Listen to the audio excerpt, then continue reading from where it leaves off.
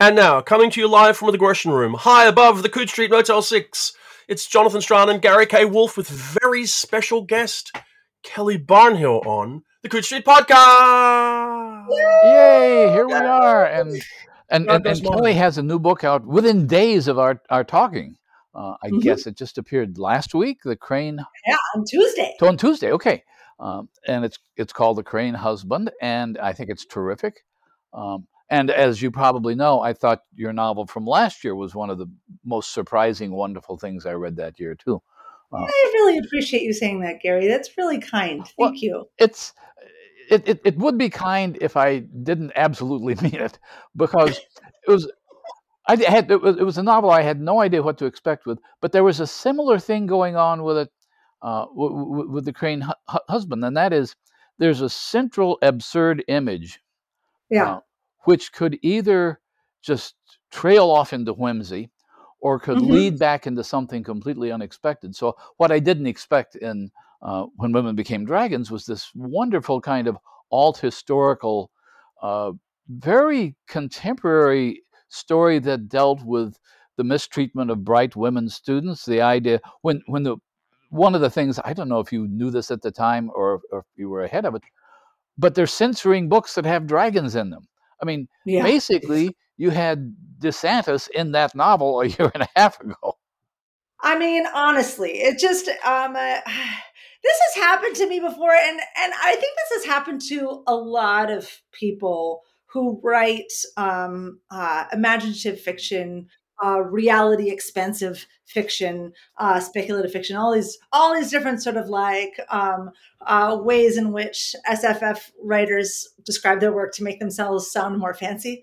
But I do think that this does have because the thing about fantasy and science fiction is that we are always taking the world that we are living in and looking back at it through this strange mirror, right? And being able to sort of reflect back at ourselves and to be able to show these pull out these little details that maybe people didn't notice or see or understand was important, right? Mhm. And unfortunately, because we do this and because we do this work and this kind of thinking about the world, it means that it will seem to other people like sort of like being prescient or like like, how did you know this was going to happen, blah blah blah. And actually it's just like, no, I just, these things were already happening. It's just that people weren't paying attention to it, and now it's in the news in a bigger way. But it was coming up in that story when I wrote it 3 years ago, because part of writing fiction is being able to sort of like have no filter, right? Have no filter, have no sort of blockade between ourselves and the world, and being extremely sensitive to things, and all, not only to like the world, but also to like the nuances of the human heart and all of these other things, right? Mhm.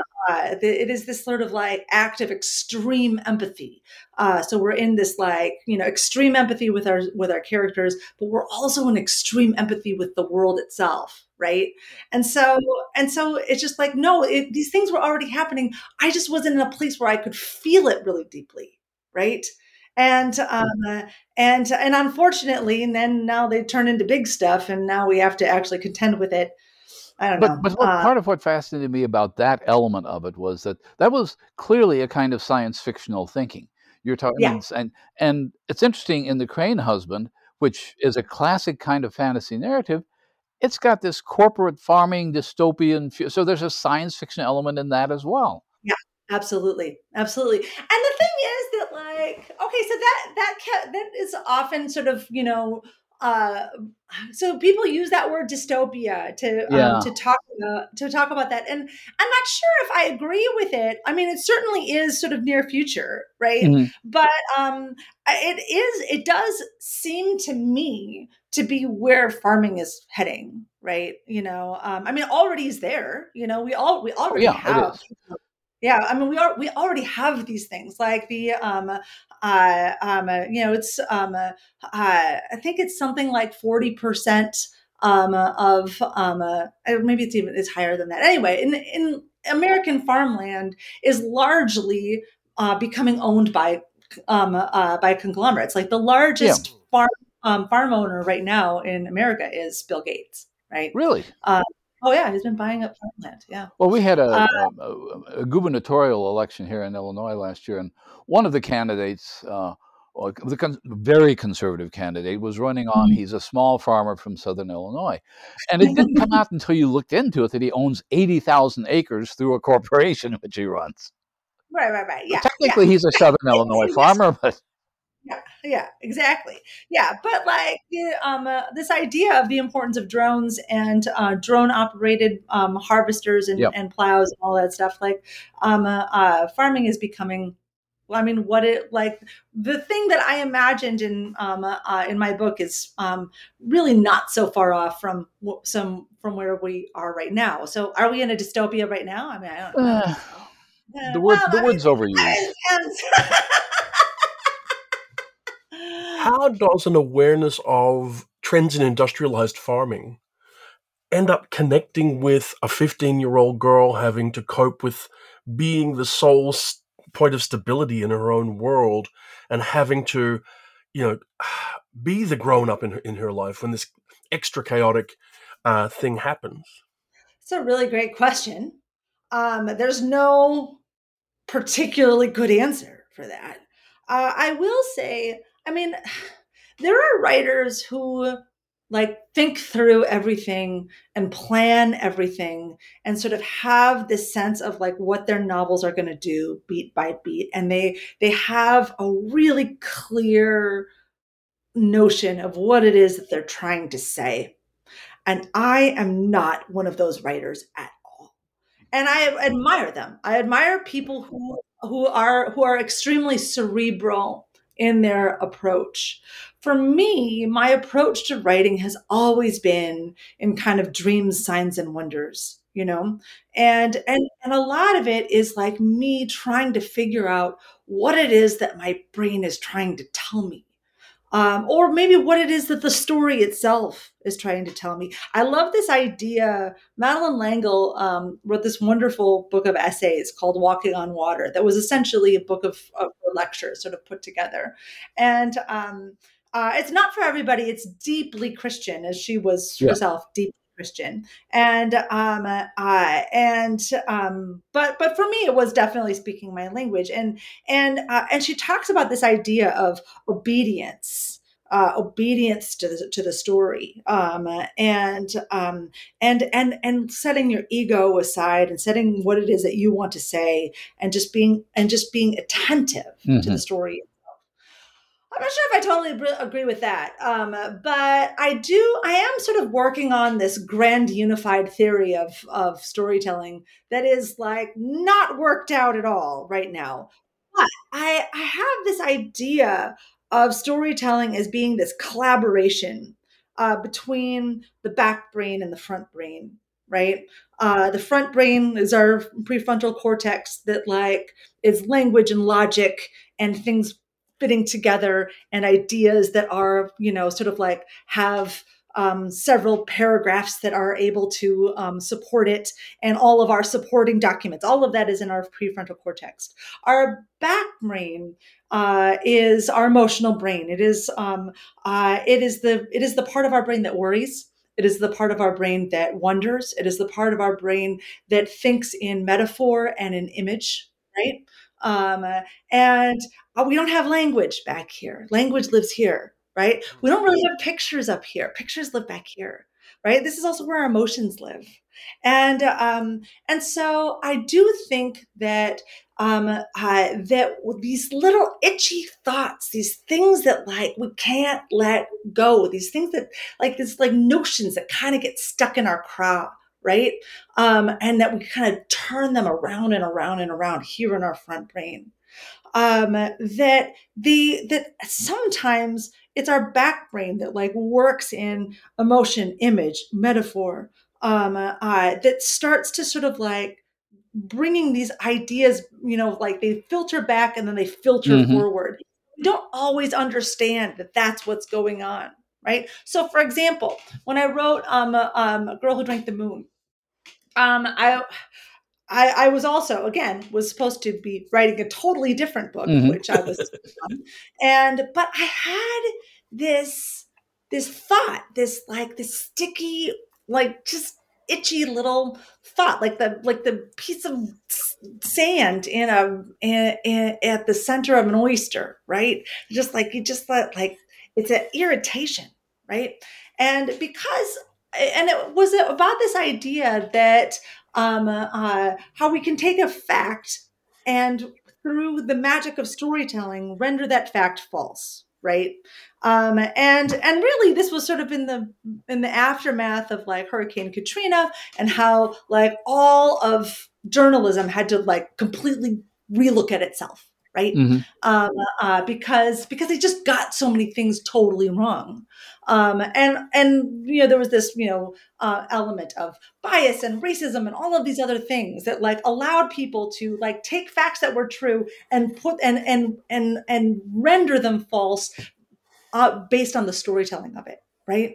Mm-hmm. Um, and so I knew that I wanted to write a book about that like that in which there would be a story that people would that would be like told again and again, that would have elements like facts in them that the kid reader would be able to see would be true, right? But would be able to understand that like, but the way that they're telling it is giving us the wrong impression. I knew that I wanted to do that. I just didn't know what. And so like it was just this like itchy thought, right, at the front of my brain. And then one day I went for a run and like had this like sudden image of a swamp monster with four arms and uh, independently moving eyes and like, this long tail that wrapped around itself and was, playing the flute. So like you do. And like that, I was just like, I don't know what this is, but I better write it down. Like it sort of was reciting a poem in my imagination. I ran home, I wrote the poem down. And that is what sort of led me to, and I didn't realize for a long time that like, oh, these images are this part of my brain is trying to communicate with this front question, right? So Yeah. similarly, I started this story. I was not planning on writing a story, and I was driving through rural America in the middle of the pandemic in an RV.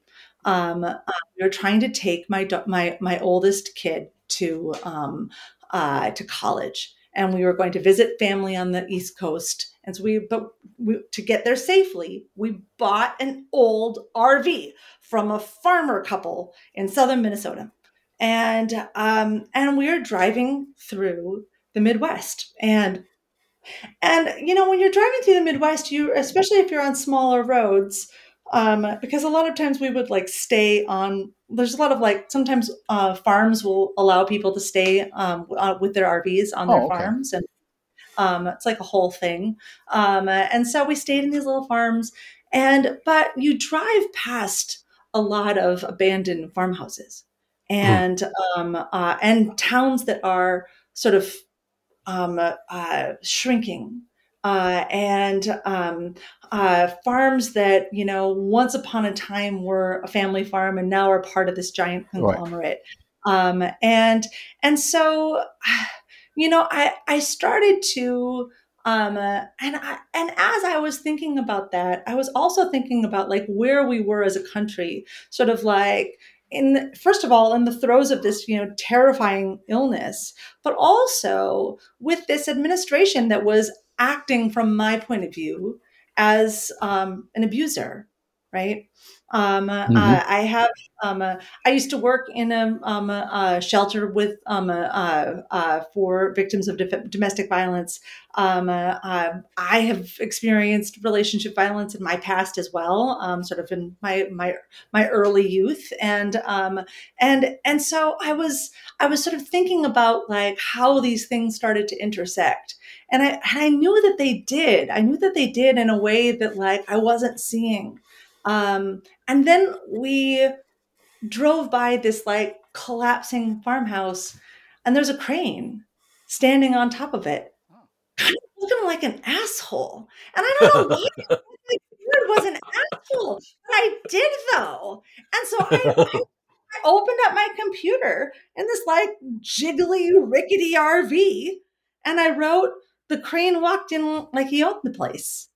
And then it just sort of poured out from Okay, there. let's take your theory of storytelling and fiction, because that's fascinating, with the Yeah. forebrain and the hindbrain. And I'd like to, because the first thing I thought of is to taking that back to some of your characters, both in When Women Were Dragons and The Crane Husband, has a Mhm. really smart mid-teenage girl Mhm. as the narrator, who is at that Mhm. stage where she is learning to be competent. She has to learn to be competent because she's running everything, but she's still young enough that the fantasy part of her brain still stimulates Yeah. her. She understands that. Both of these Mhm. characters suffer at the abuse of authority, which you were talking Yeah. about, principals, teachers, social workers, and so forth and so on. So are these my first thought was, when you've got a 15-year-old narrator, why isn't it a young adult story? And that becomes really clear not too far into The Crane Husband.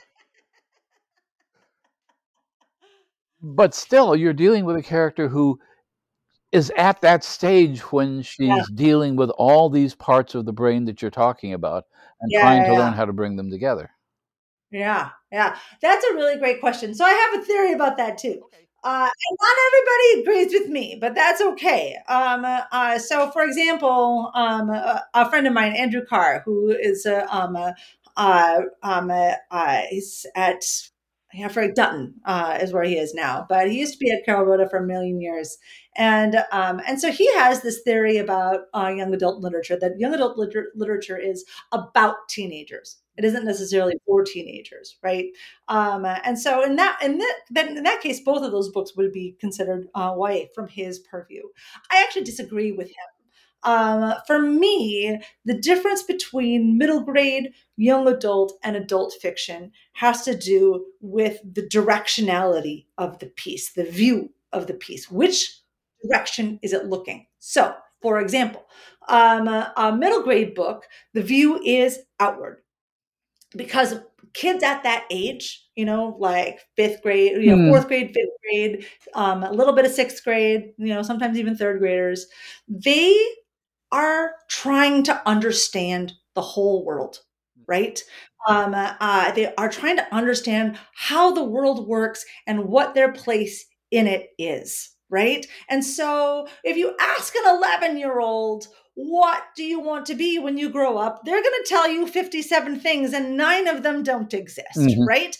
And so these books, they're very fun to write. They are dealing with big questions. What is love? What is friendship? What does justice mean? How does the world work? Why is there gravity? And like, how do you pee in space? All of these things, right, are like big burning questions, right?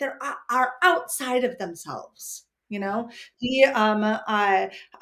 again, like, what is the whole world and where do I fit in, right? Right. So that's middle grade fiction. Young adult fiction, the view is inward, right? Who am I and do I matter?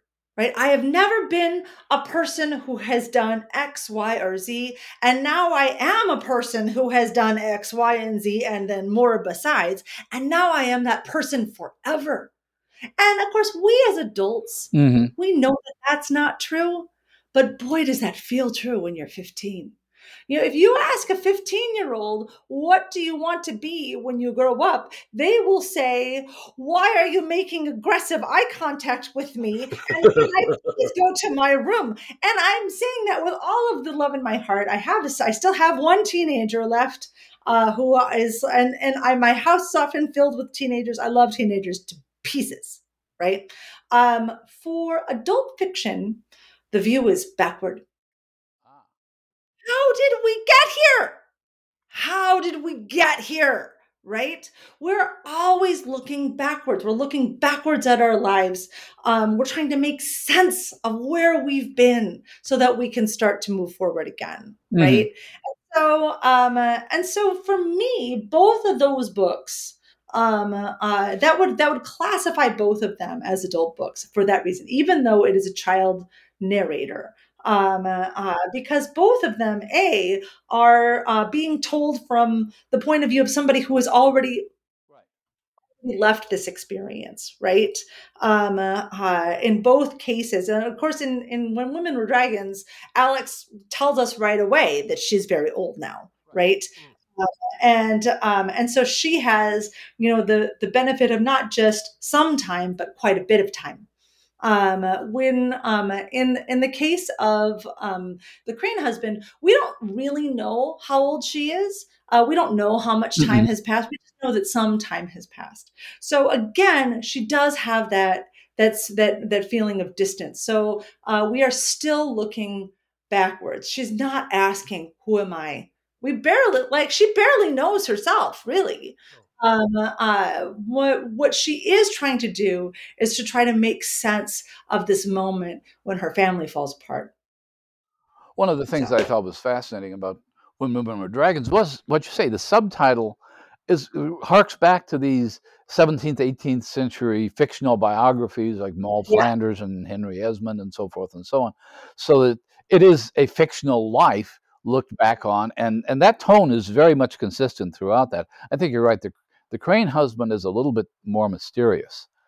yeah, and that was somewhat by design, because it still needed to feel like a fairy tale, right? In a fairy tale, where we rarely know the characters' names, and people are, the king or the brother or or whatever, the woodcutter, and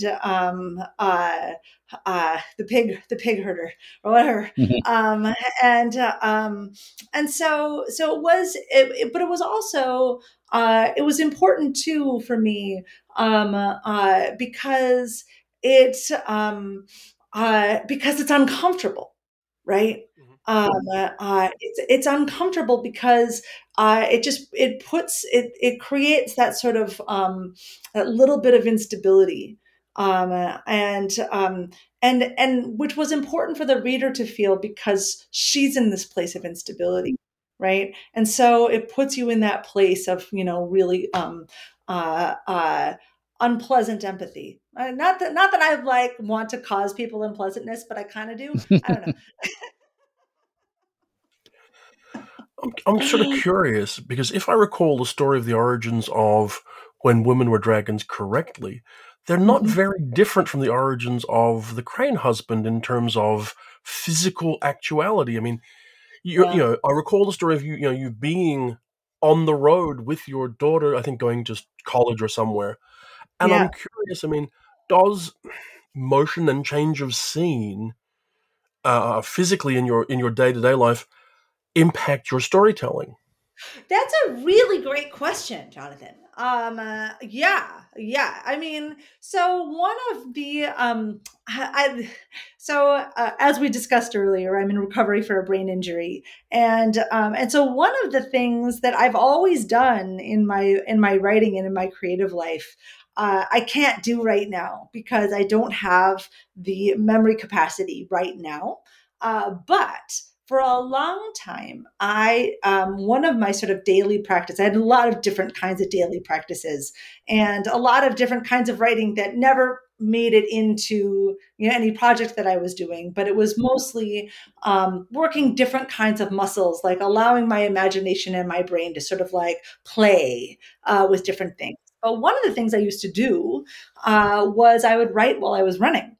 And so I'd go for a run on some, like, we have a lot of like really pretty parks and trails and stuff, in Minneapolis. Minneapolis is a very parky kind of a city. And I'd be out for a run, and as I was running, I would find a sentence that pleased me, and I would kind of turn it around in my head for a little bit, until until it landed right. Sometimes I would say it out loud, but mostly I would just sort of like just try to hear it in my ear. I'm a big believer in just sort of the physicality of language, the sort of like censoriousness of language. And so once the sentence sort of felt right, I would sort of go through it again and again until I could sort of really hold it in my memory. And then I would just add another sentence onto it. And then I would loop back and say the two together, and then add a third sentence, and then loop back and say the three, and then sort of like adding sentence after sentence, kind of like beads on a string. Uh, and I could and just like and I would just go through it over and over. Okay, add one more sentence. Now I've got the whole thing again. Okay, add one more sentence. Okay, now I've got the whole thing again. And I would just sort of like go on like that. It was this very sort of like rhythmic, kind of meditative thing that I could do to sort of like continue to do the miles, to keep the demons at bay. And why do we run? I don't know. And then I would come home and I would write it down. And I could usually hold 2 to 3 pages of text in my head like that. And most of the time I would just throw that away. That wouldn't be something that I would keep unless maybe there was like a sentence that I liked, or I would realize that there would be an image or a paragraph that seemed pertinent to whatever it was that I was working on. I would usually have like my novels would kind of live in boxes, so I'd like throw it in the box. Or it was just nonsense and I would throw it away, and that was fine. There was no pressure on it. It could just sort of like be what it was going to be. And then it could like go off into the ether. That was also fine.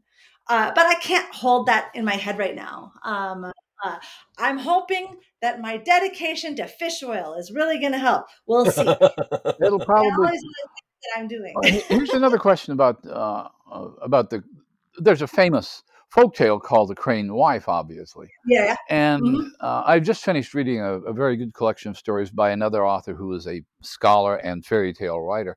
Some of her stories in that collection they allude to a fairy tale without even telling you what it is. She'll talk about the Goose Girl, and you either recognize it or you don't.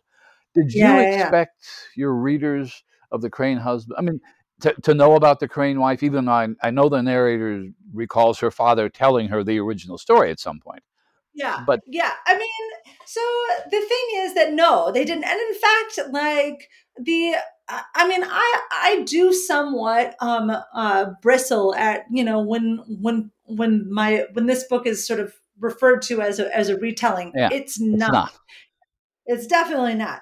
And but it is like an echo, you know. I remember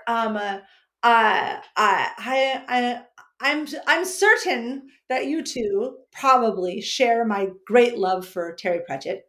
Um, long may his memory reign.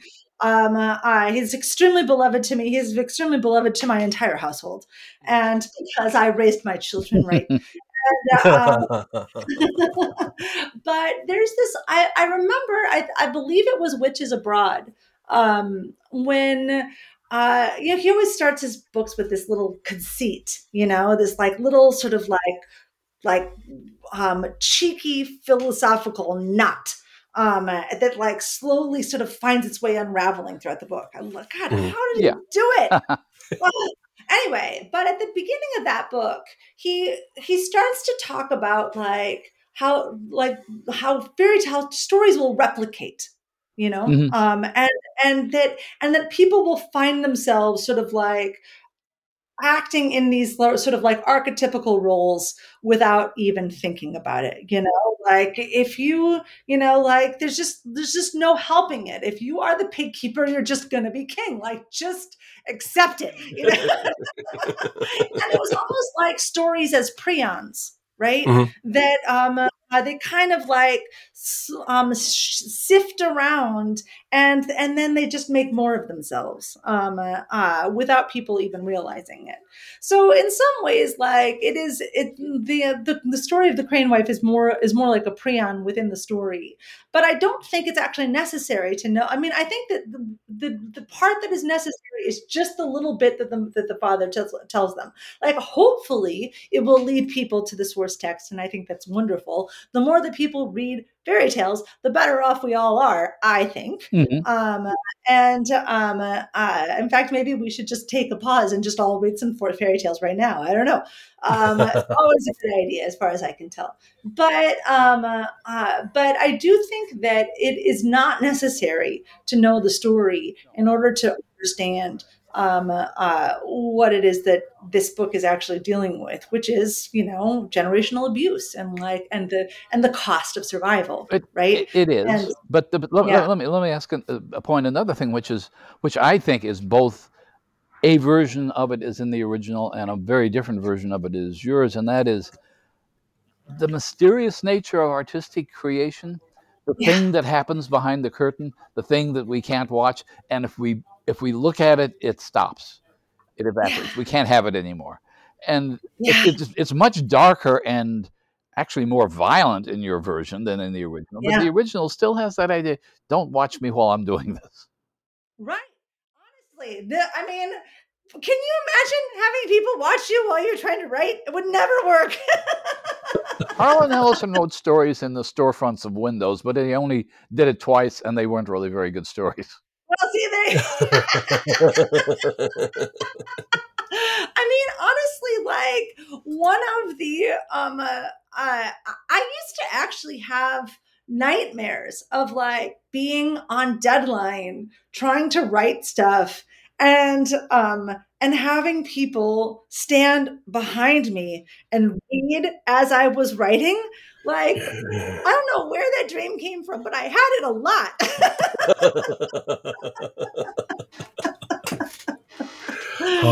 So anyway, yeah, I mean, I do think that I mean, another thing that sort of comes up is also just the cost of creation, Mm. and that there is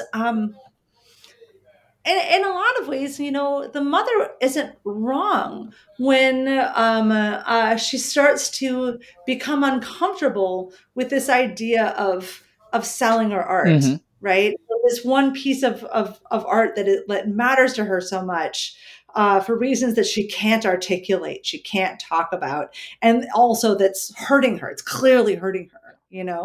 And yet, that idea of like of taking this thing that matters so much to her and ascribing a cost to it, like also just feels yucky to her Mm-hmm. in ways that is completely baffling to our poor narrator, who just wants to like get some milk.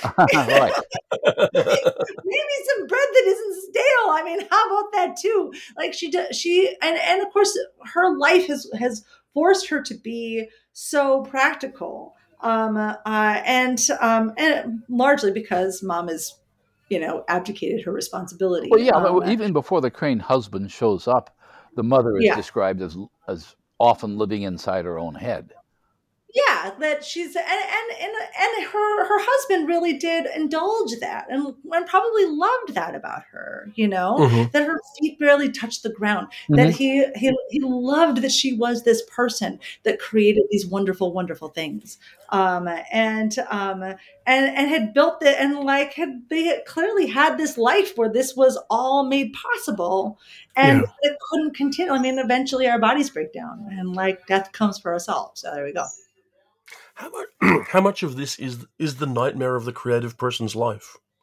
Hmm. The idea that if you're a creative person, somewhere inside yourself, you're aware that there has to be a price paid by those around you while you Yeah. devote yourself to this thing that you're doing, which is by its nature almost always solitary or exclusive for the period of time you're doing it. Yeah. I mean, yeah, it is. I mean, God, Jonathan, this is the first time I've really thought about that. But as soon as you said it, I just felt this like this pit in my stomach and this tremendous sense of guilt for what I've done to my children. Oh heavens!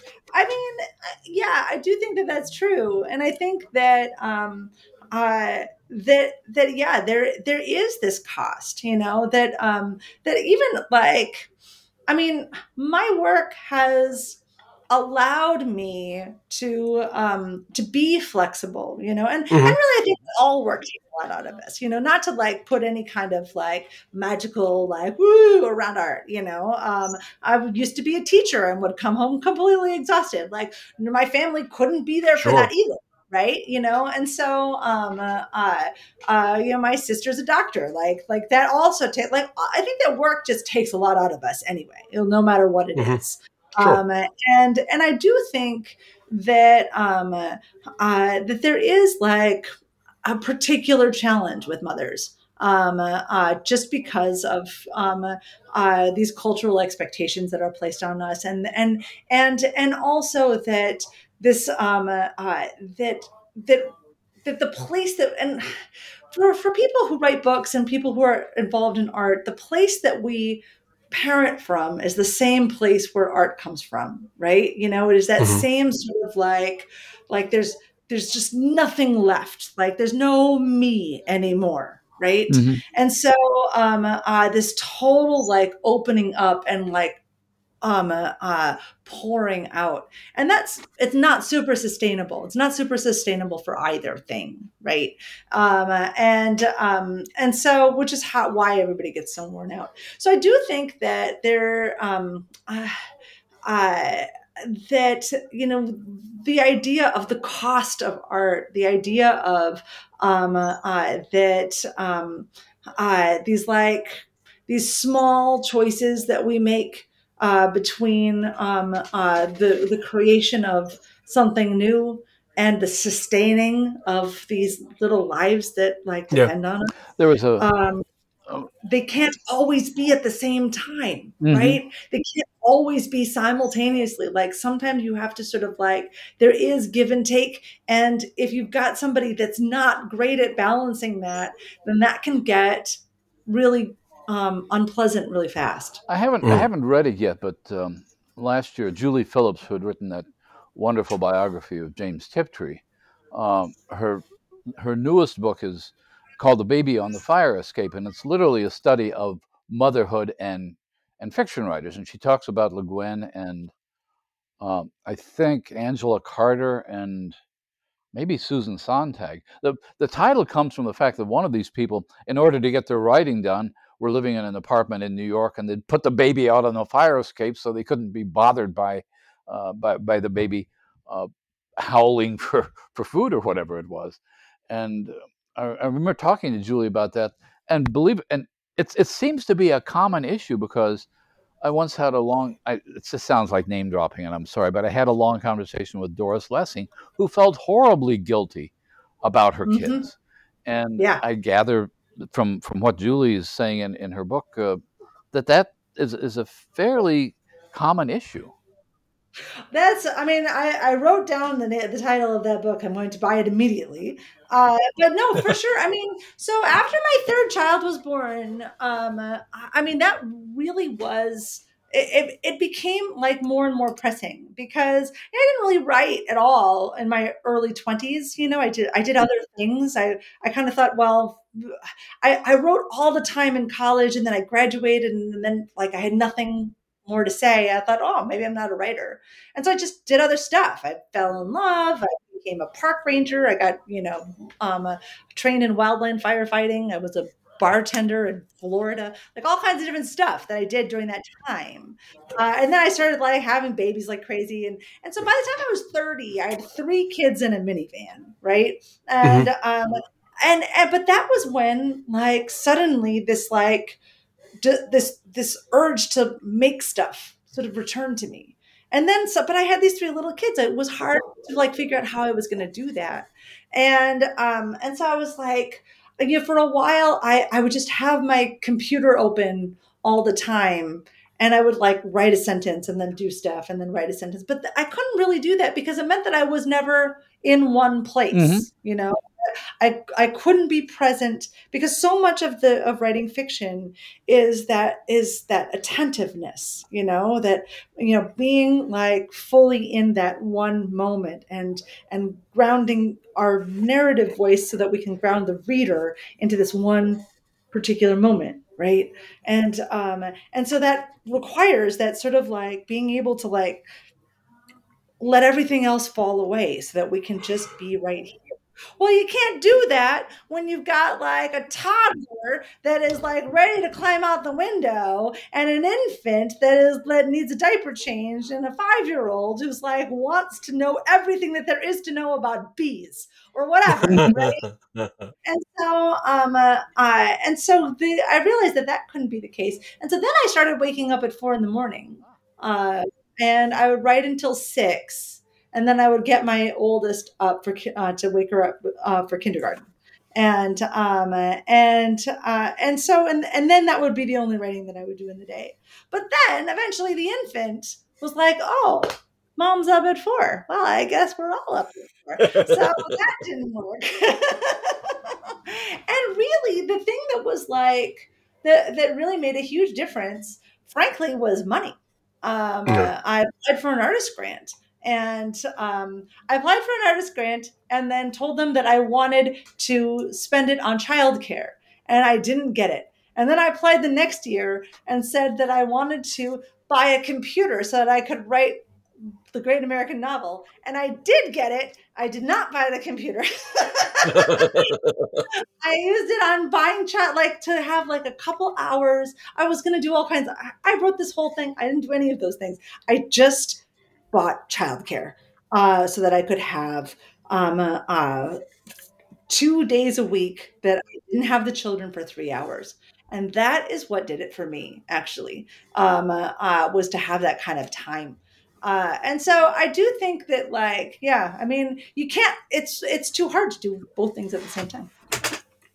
I gather one of the things I'm thinking of biographies. And there was another biography of Shirley Jackson, and one of her ways of dealing with it was to write stories about her family. She wrote these Yeah. comic essays like "Raising Demons" Mhm. and so forth and so on. And Mhm. I Mhm. made a lot of money selling things to ladies' magazines back in the 40s Yeah. and 50s. Um, but I can't remember when she found time to write. But of course, she tended to write mostly short fiction. But again, that issue comes up again and again and again. Yeah. And I guess you're right. You have to learn to manipulate the system and tell them it's not kids, it's just a computer, and therefore you're okay. Right. I know. So dumb.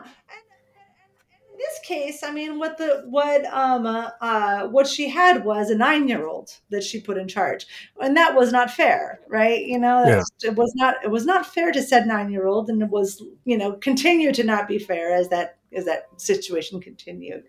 So I do think that, like on one hand, there is this sort of, like, I mean, one thing that artists are really good at is making do, right? Mm. Like, these are the materials I have.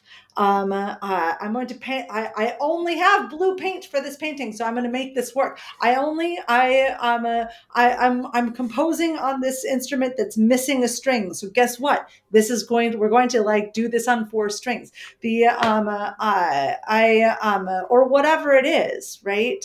I only have 14 lines for the sonnet. So, I mean, all of these ways in which art gets constrained becomes its own kind of beauty, right? Yeah. And on one hand, that's like one of the cool things about art, like how it's always making do with what is present and what is available, and trying to make something beautiful or true or thoughtful, or something that bends the world a little bit, and unfortunately, I do think that, like, we can get overly used to that, right? Mm. And yeah, there have been some things that I've had to apologize for in my so, Yeah. you How know did you originally envision the figure of the Crane husband? that's a really good question. I mean, the thing is that, like, I didn't super know where this was taking me when I first began. Um, uh, I was just kind of like trying to follow where it led. So I wasn't totally sure. I mean, I was in the same place as her. Like, I didn't know what it wanted. I just knew it was dangerous, you know. The reason I And ask is that when he first shows up, and I was trying to look up the actual quotation, which I think I had marked. He first shows up, and he's like a cartoon stork practically. He's got the hat. uh-huh, I envisioned him as something off of a Hallmark birth card or something, with mhm, a messenger cap and a cigar out of one beak. He almost looks like a cartoon figure, um, yeah, and then it gets really dark fairly quickly after that. But at first, yeah, there's yeah, yeah. almost this comical appearance. Yeah, yeah, yeah, yeah, and the shoes, the yeah, his feet come, his claws coming out of the shoes. Yeah, and the thing is that like the thing about cranes is they do look kind of ridiculous. Like, so have you ever gone to see the migration of the sand cranes coming up through Nebraska? It's incredible. Like you should go. So if you go over to Platte, Nebraska, at whatever time of year it is, I forget. So the sand cranes have this huge area that they live in, sort of like the southern part of the of the continent, and then they when they are migrating north and south, and then in the northern part of the continent also huge area, but they all funnel through this one place over at the Platte River, for reasons that I don't really understand. Some like bird scientists could tell you, but they all show up, and it's literally millions of birds. It is so many birds, you can't even believe it. And the sky is just filled with these like mobs. There'll be a huge mob of like thousands of birds over here. And of course it's Nebraska. It's incredibly flat. You can just see for miles. And then you go over here, there's another mob of birds in the sky. There'll be entire mobs of birds all through, like occupying entire cornfields. Like you just can't even believe it. Um, it sounds like I'm exaggerating, and I'm actually like underselling it right Now, now. actually, I have a Um, friend from Nebraska who was a professional nature photographer. So I've seen yeah. pictures. I've never Oh, seen the thing, but I've seen. and the sound they make, they're incredibly loud. Well, anyway, one time we were there seeing it, and I don't know what had happened, but I saw one crane sort of like off on her own. And like, and after a little while, like, and I remember wondering like why she wasn't with the rest of the group. And after a while, like this group of other cranes like came over to where it was. Like I can't tell the difference between a male and female, but like they kind of surrounded her, and then they pecked her to death. Oh. Like it was just like unbelievably violent, like just like out of nowhere attack, you know? And so I've never forgotten that. Hmm. I was probably like whatever, 8th grade when I saw that. And so the thing about, birds are amazing because they're so beautiful, they're so delicate, and they're dinosaurs, like, oh, look at that lovely velociraptor, you know what I mean? I hope it doesn't eat my throat. And and there is this sort of like, menace to them too, Yeah. Yeah. this like ancient predator with these like beautiful delicate feathers, and so like I've always sort of like I've had this fascination with birds, but specifically with cranes. And so it was like it was intentional to sort of like have that sort of, not so much comic, but like so odd that it kind of is startling, um, because I'm asking the reader to sort of like roll with a lot, right? Hmm. It's just like, all right, guys, come on, keep up, and I do think that there is, um, uh, it takes some confidence to be able to do that. Just sort of you know not and but also trust too, like, to be able to sort of like put a reader in that unsettled place, and to insist that they need to like just keep up, and just like, yeah, I just need you to trust me. and then trust that they will, right? Yeah. But I do think that like it was important to sort of like have experience that sort of like that oddness first before that menace settled Right. in, you know what I mean? Well, plus the fact that you have very nicely a dual perspective, because there's a narrator's perspective, but there's her little brother who is more innocent and who doesn't quite catch the Yeah. darkness as soon.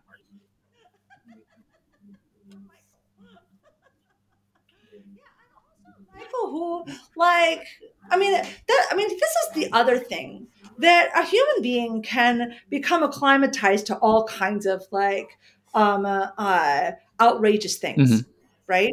Like this is why abuse happens. This is why it works, right? Yeah. Because people can become inured to things, you know, and like, okay, well, okay, I've accepted this. Okay, now I'm just going to accept this too, and now I'm just also going to accept this, right? And I'm going to accept this too, and we have seen this with like, you know, how many lies are we going to accept from the news? How many lies are we going to accept from our leaders? Mm-hmm. How many lies am I going to accept from this person I'm sleeping with? Like how many lies are we going to be able to sort of like endure? Well, turns out a lot, right? Mm-hmm. Turns out we will endure all kinds of like completely unacceptable things and accept all kinds of unacceptable things, right? And so that's where Michael becomes important, and Michael's perspective. Because, oh, there's my dog. Hey, Mm-hmm. buddy. Michael's perspective becomes really important because because because he is the one who like is there to make his sister like become aware Yeah. of what she has become inured to, right? Like, wait a minute, this is not okay, you know. And I think that that's an important moment in the story, because I think as a reader too, we have to have these moments where like the expectation is subverted even just a little Mm-hmm. bit, in order for us to like be, you know, sort of like a little bit have to take a step back, right? So we're because what we're invited to do is to inhabit the, you know, the eyes and body and mind and point of view of these characters, but we have this opportunity to sort of like get a, you know, to sort of widen the lens a little bit. And so that's the role that Michael does play in the narrative, for sure. Looking back, are you surprised that, from the point of view of somebody in the outside world, this has been your most productive 15 months? Yeah. It's weird. It is extremely weird. I mean, the like on one hand, these three books are interesting because they did overlap with one another. There would be these periods of time when I would like focus on one almost exclusively, and then I would have to like put it aside as I'd kind of burn myself out, or like just I kind of ran out of gas. And then I would, you know, return to, you know, this other weird thing that I, you know, wrote this like spine of, or I, you know, like wrote a big chunk of, and now I realize that there's another chunk that has to go with it, or whatever it was. And but all of them I finished the drafting of prior to my injury. The one thing that I had to do after my injury was the line edits for Green Husband, and that almost killed me. I actually had to have my family help with me because it was things that are visually busy are difficult for me, and I get really dizzy. So I would have to like be on the floor with pillows, and sometimes I would have to like, you know, make it really big and like pass it off, and like have another person like read it out loud to me and be like, okay, no, it's that, or whatever. Um, and um, and so like it's weird having these things all out, and this time when like I don't know if I'm going to write again, you Mm. know, and I don't know if I'm going to write again.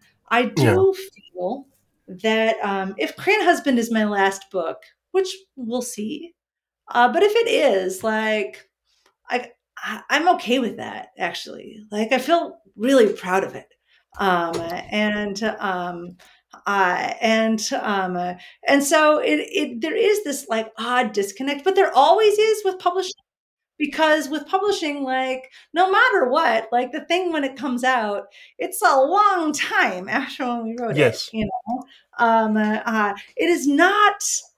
It is not an industry for impatient people. No, no. Well, it's like, I mean, even if you were to suddenly find an idea and a path today for Mm-hmm. something else, it will Mm-hmm. be 2, 3, 4, 5, 6 years, maybe. Mhm. I mean, we were talking before we started that the Crane Husband itself goes back 2 or 3 years between us, and the conversation about it goes back 5 or 6 Yeah. years. Yeah. And that just seems to be how these things unwind. Yeah. Yeah, because we just never know. I mean, when Women Were Dragons was originally going to be a short story for Mhm. you, Yeah. for the Dragon Anthology. I am really proud of myself that I was able to write a different story for you. That was like testament to like, because again, like it was this time when I thought that I was done writing. I mean, I've thought that I was done writing before, so I was going to say, whatever. it sounds like a theme. Yeah, well, I mean, I've also like, I mean, looking back at it, it's always been like after a concussion, because as we've said, this Well, is there is my yeah, third. there is kind of a metamorphosis theme running through your work. And that's the thing too. Like maybe there's like this sort of like re-scrambling that happens, and I don't know. Well, even Perhaps though that's it's unfair a because theory, you may a not. grand unified theory of fiction. That like what you need to do is get a big knock on your head, kind of like Fred Flintstone. Here's a completely hypothetical question, since I certainly hope that The Crane Husband isn't your last book, and I don't want to even guess what the next one would be, because obviously you can't. But No, exactly. look at there are three kinds of narrative things going on that are very distinct, that are very genre oriented. As we've already mentioned, The Crane Husband has a near future science fiction, living helplessly on a farm, watching machines do your work for you. So that is, we can call it dystopia or not, but it's clearly science fiction. There's another part of Yeah. it, which obviously is the kind of folk fantasy that goes with the transformation. And then the whole setting is this kind of somewhere between Willa Cather and Laura Ingalls Wilder, bleak plains in the Midwest kind of thing, which could lead to a completely mainstream novel about the Midwest. Yeah. So what sounds most appealing? Straight fantasy, straight science fiction, straight Midwestern mainstream, or do you just reject the idea of having to choose? Well, yeah. I mean, if I say something, I'll probably definitely not write that thing. So maybe we shouldn't choose anything. But I will say, I am. I mean, for me as a reader, I'm a very uh, um, I I'm I'm kind of all over the place as a reader. I like to read everything, and but what I always do love is this attention to language. And if if you write me a pretty sentence, like I'm in. I'm going to be in. And so I think I've been in this creative practice of just I write a pretty sentence and I do it on a note card, because there's something very sort of small about a note card. It's very contained. And writing a text is also easier than an email. Like things that are have like neat borders are easier on my head.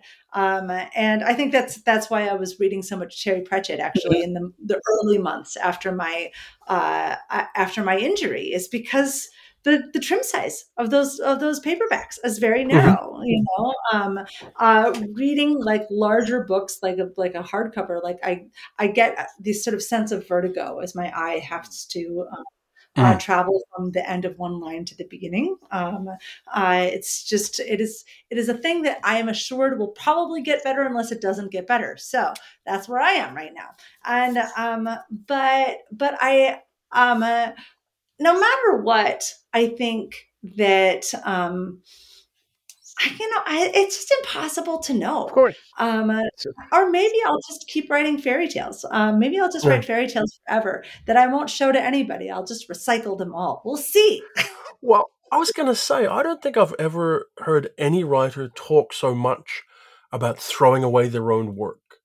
Oh, yeah. How important to you is that disposability, that not having to be committed to that piece of prose as being something eternal you're going to have, that you can just go, I'm going to do this. I'm going to write 350 fairy tales, and then something may fall out of it one day.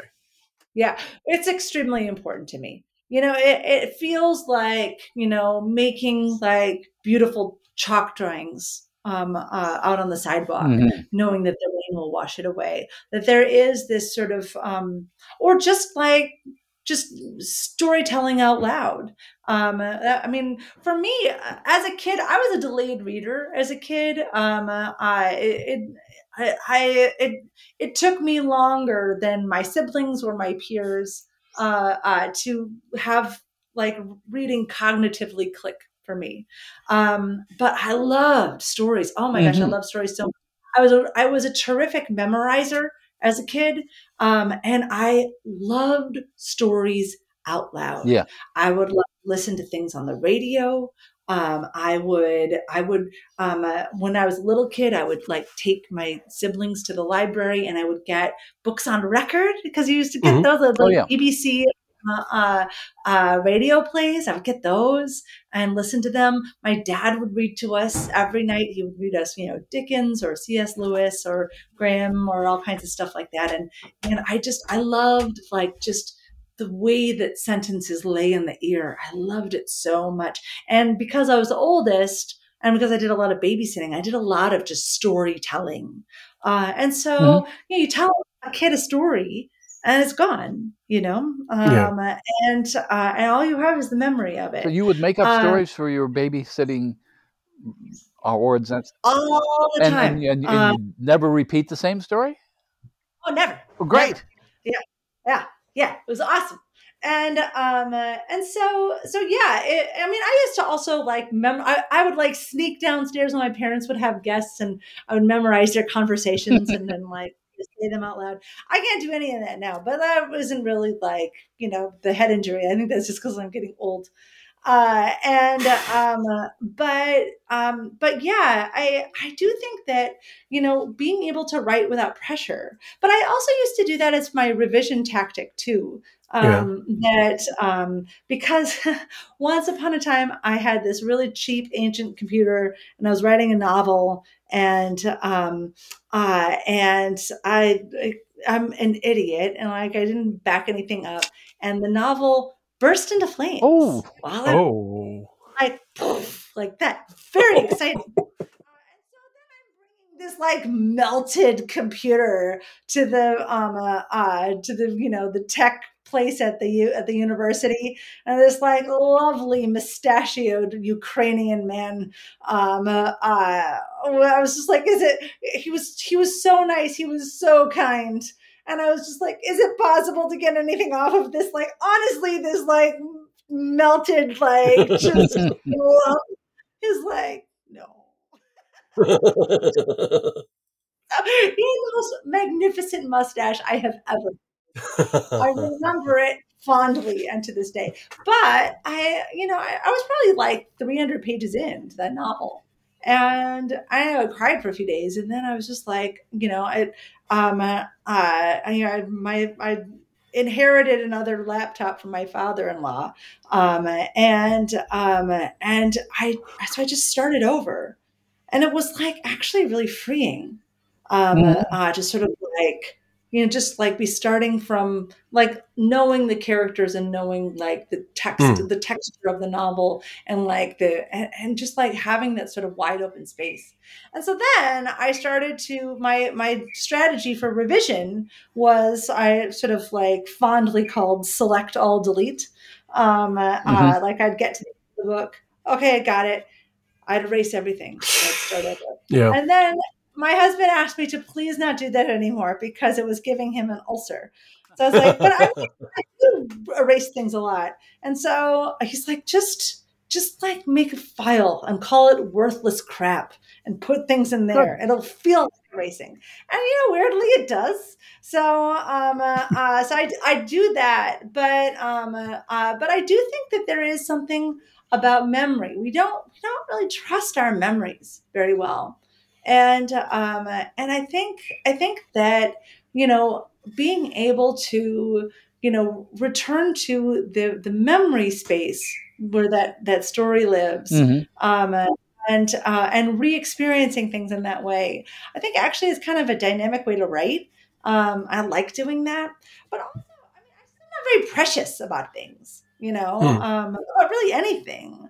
And so I really like writing longhand. I think neurologically it's really interesting, Hmm. because our hands are sort of like moving back and forth across the midline of the brain, where we're stimulating both sides.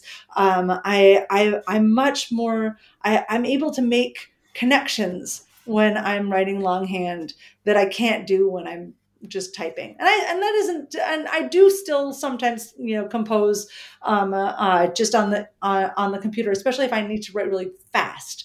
But when I'm sort of in that kind of contemplative space, um, uh, where I the nice thing about writing longhand is that we slow down. Hmm. Uh,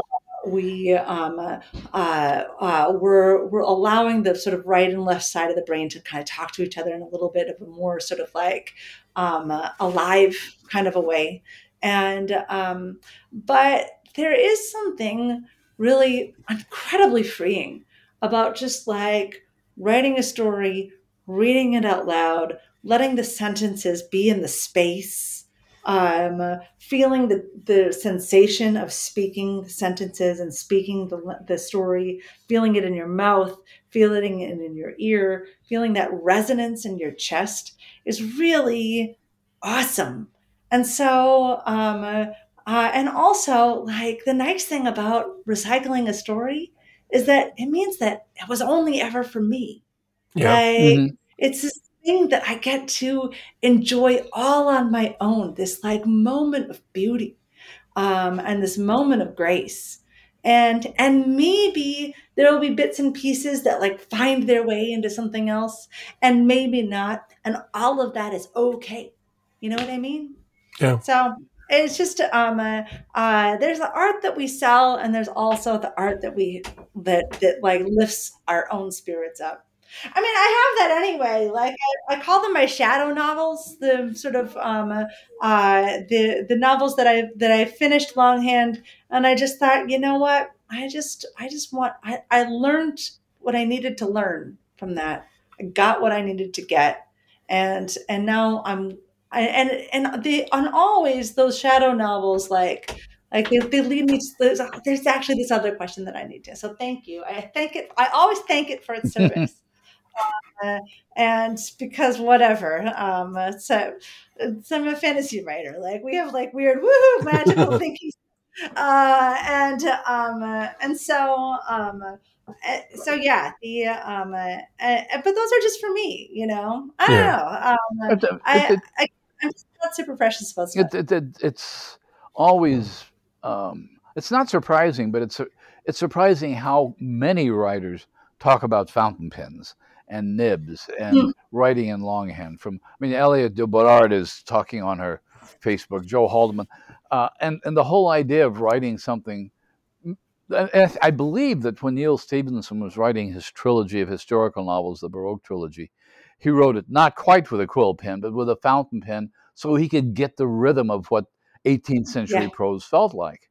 Um, Hmm. and I can completely understand that. But the thing that comes across mostly from what you were just saying, you sound like a happy storyteller. You sound like somebody who loves what you do. I do. I do like it quite a bit. I mean, I like it because I haven't been writing for a while. So I think there's this sort of like gloss of nostalgia. Halo. So it isn't like, I'm like, so I mean, there's always that moment when you're sort of deep in a novel, um, and um, and you're like, I'm never going to be done. And also, I've been sitting on my ass for like 18 hours and I haven't showered in weeks. Oh. And also, like, I mean, with that place of deep empathy, like that's real, and I mean, the thing about being a writer is that it does break our hearts, right? It breaks our hearts. Like I sobbed writing this book. I sobbed. And because we have to feel everything. We have to feel everything. And that is hard. It's hard on our hearts, actually. So it is. I don't know what it must be like for writers who don't have sort of strong families, strong relationships, like a strong community to sort of like hold them up. Because I like. I mean, my family holds me up, and she's like paying me back for all the times I've held them up. And but it is like it's incredibly like it's hard, it just is. So anyway, so I sound very happy because I haven't been writing. Well, also you have a new book out. We should come back to that, which is always a good thing. I do, and I'm very proud of it. And I had to give a short interview with a local paper, and like he's just like, what do you want people to know about this book? Like, why do you think people will like it? And I was like, I'm not sure if it's the kind of book you like. But I do hope that people are unsettled by it. It pleases me to no end that on Goodreads the word unsettling comes up again and again in like reviews of it. And we live in unsettling times right now. But mostly like I want my readers to feel something, because I think that matters. So anyway, whatever, maybe people will like it, but like it's like the Well, that might be, since we've rudely kept you over our allotted time, the perfect way to sort of segue out of this for now. The Crane Husband is out in the world, as are When Women Were Dragons, The Ogress and the Orphans, and other works. Maybe sort of, fortune will, look upon us and we will see something else in the future. But for now, at the moment, thank you very much, Kelly Barnhill, for making time to talk to us.